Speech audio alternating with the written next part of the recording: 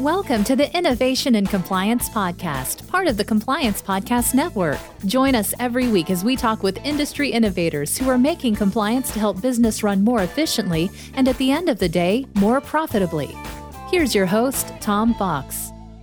Hello, everyone. This is Tom Fox back for another episode. And today I have back with me Julie Myers-Wood. She was on a prior podcast, and I certainly remember at the end where I said, as we go further into COVID-19 and coronavirus, I might call upon you again. I've called upon you again because we're in a very different place. And as you know, Julie, this podcast is a B2B podcast. Have the concerns and questions really from your client and customer base changed for Guidepost and for you and your team? They absolutely have. Clients have moved from the immediate, urgent needs of how do we manage this new crisis and this new virus? How do we keep our people safe? How do we keep our business open? To longer term, how do we successfully open up our business as a vaccine emerges or while there are still risks? And how do we operate well into 2021 and beyond in a new kind of way? So I think it's thinking about longer term, what are the right kinds of security protocols, of customer relations, and other things we do to keep people safe and keep business open. There certainly are many services and service companies who are talking about these types of issues, but Guidepost has brought a suite of technological solutions made available for your client and customer base. I was wondering if you could talk about some of the technological solutions that your company offers, which help companies safely bring employees back to work. Absolutely. We are a company full of technology experts and engineers. But what makes us different is that we're not hawking a particular product. And so we're able to look and see, based on your business, your need, and frankly, your existing security platforms, what makes sense. A lot of our customers now are looking for frictionless technology, touchless technology. And so we're looking at, for example, their existing visitor management system and seeing how can we make it a touchless experience. Instead of coming in and handling an iPad or dealing with a receptionist, are there things you can do on your phone or things you can scan at doors and entries? And those are the kinds of things that we're helping clients think through. I will say that client demands on this are changing.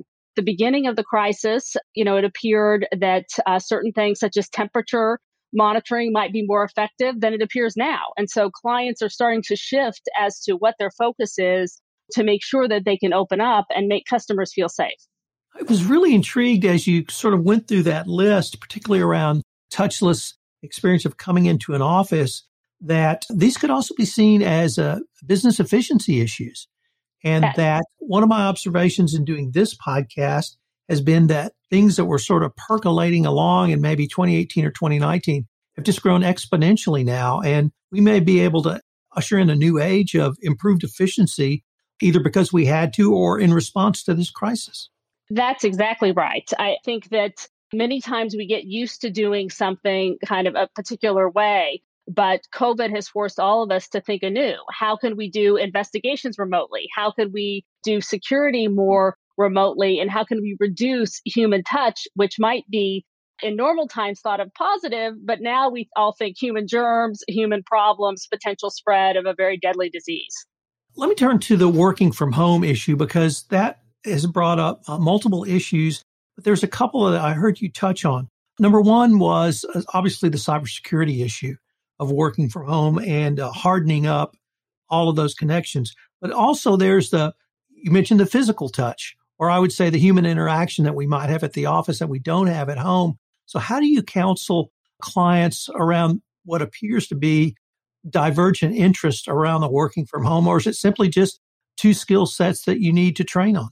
I think it is two skill sets that you need to train on. And you also need to see what folks at your company are comfortable with. What types of interactions do they like virtually? I think there's been a lot of talk about Zoom fatigue, certainly at the beginning. There were a lot of Zoom happy hours and Zoom play dates, and then everyone was tired of that. They were kind of moving on to the next phase.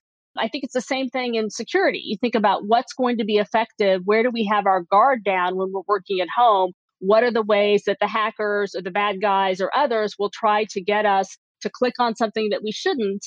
And how can we target new campaigns that will be effective for those working at home to avoid problems?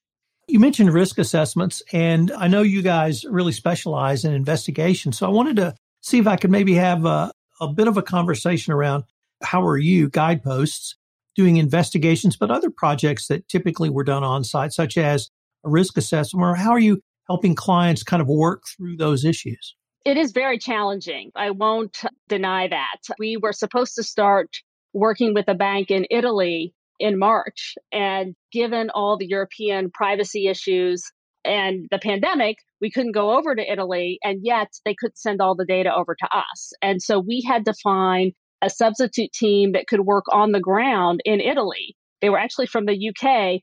They almost got stuck in Italy because the UK rules changed. And so you have to think anew about what kind of testing will do the job, what kind of interviews can you do via Zoom, and how can you get the same level of assurance if possible. Now, that was a friendly job working with that bank. When you're in an investigation, when someone at a particular company is being looked at for sexual harassment or other sorts of problems, it can be very difficult when it's done virtually, which it has to be in many cases.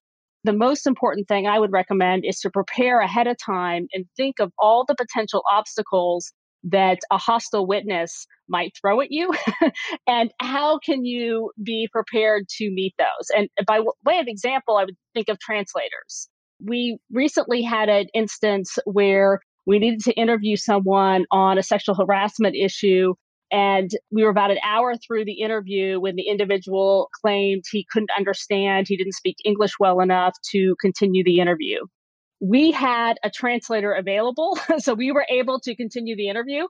But this individual was not only born in the United States, he went to school in California.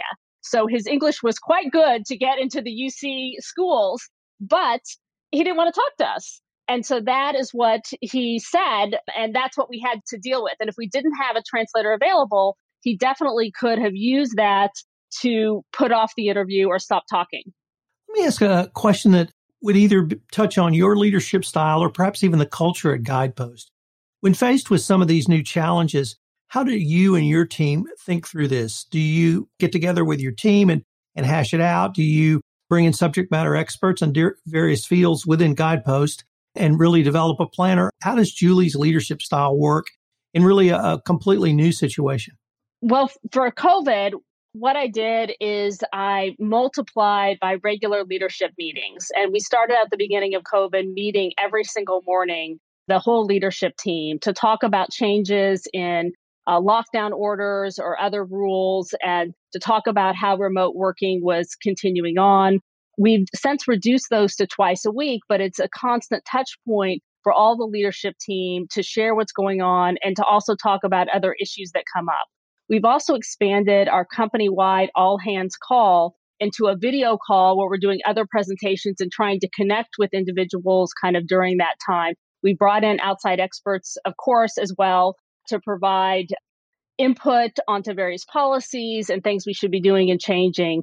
The other thing that I think that we've done at Guidepost that's really been a focus for us, and I think has brought us more together as a company during this crisis, is we've really been focusing, as many are, on diversity and inclusion. And, I know we were all taken aback by the events surrounding George Floyd, the racism, the horrible police brutality, which troubles so much of us who are former law enforcement. And we wanted to work as a company on diversity and inclusion initiatives. And I think that's really brought together people at various levels of our company in a new way, in a great way. And we've been able to do that even virtually.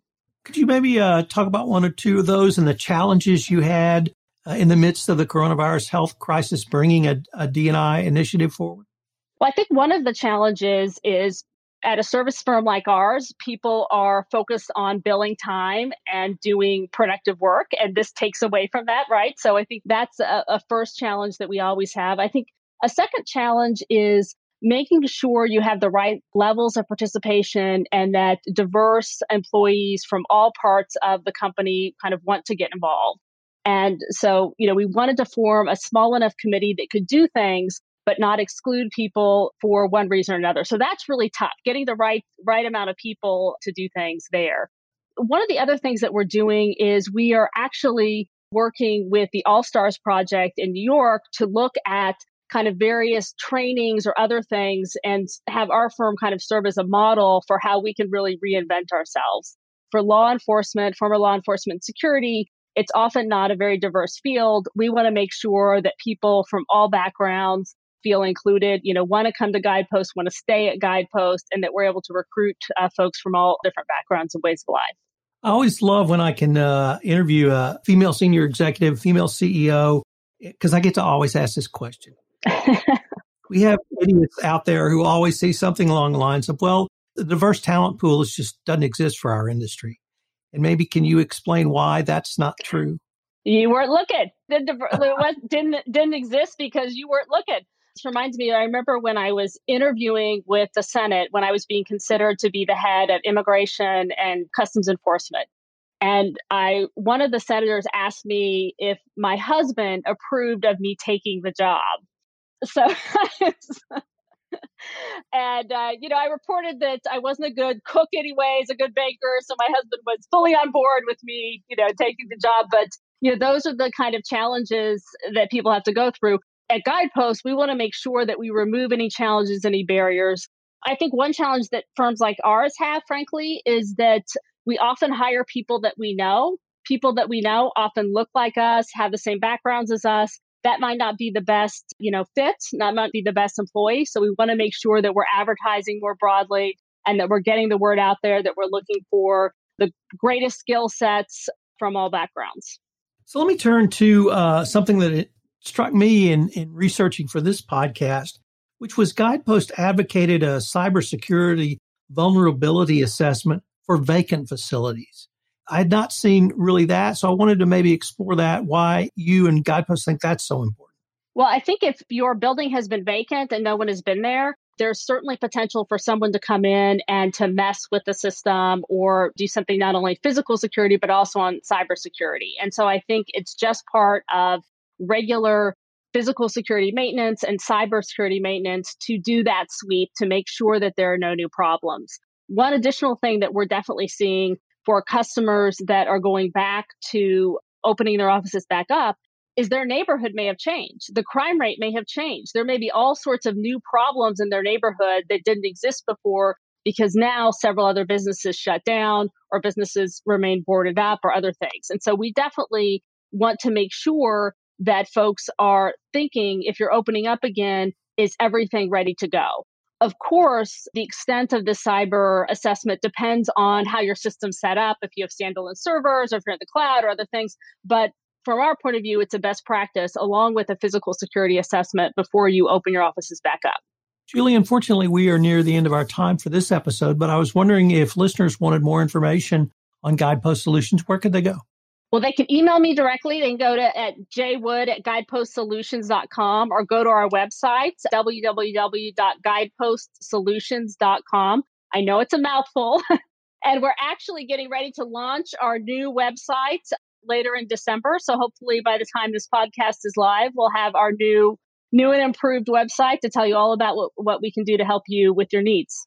Well, Julie, I really appreciate you taking the time to visit with me. Thank you so much for coming back. And I'll probably need to call upon you in 2021 to see where we are then. If you want to stay up to date on the latest innovations in compliance and help your business run more efficiently, subscribe to this podcast and help spread the word by leaving a review.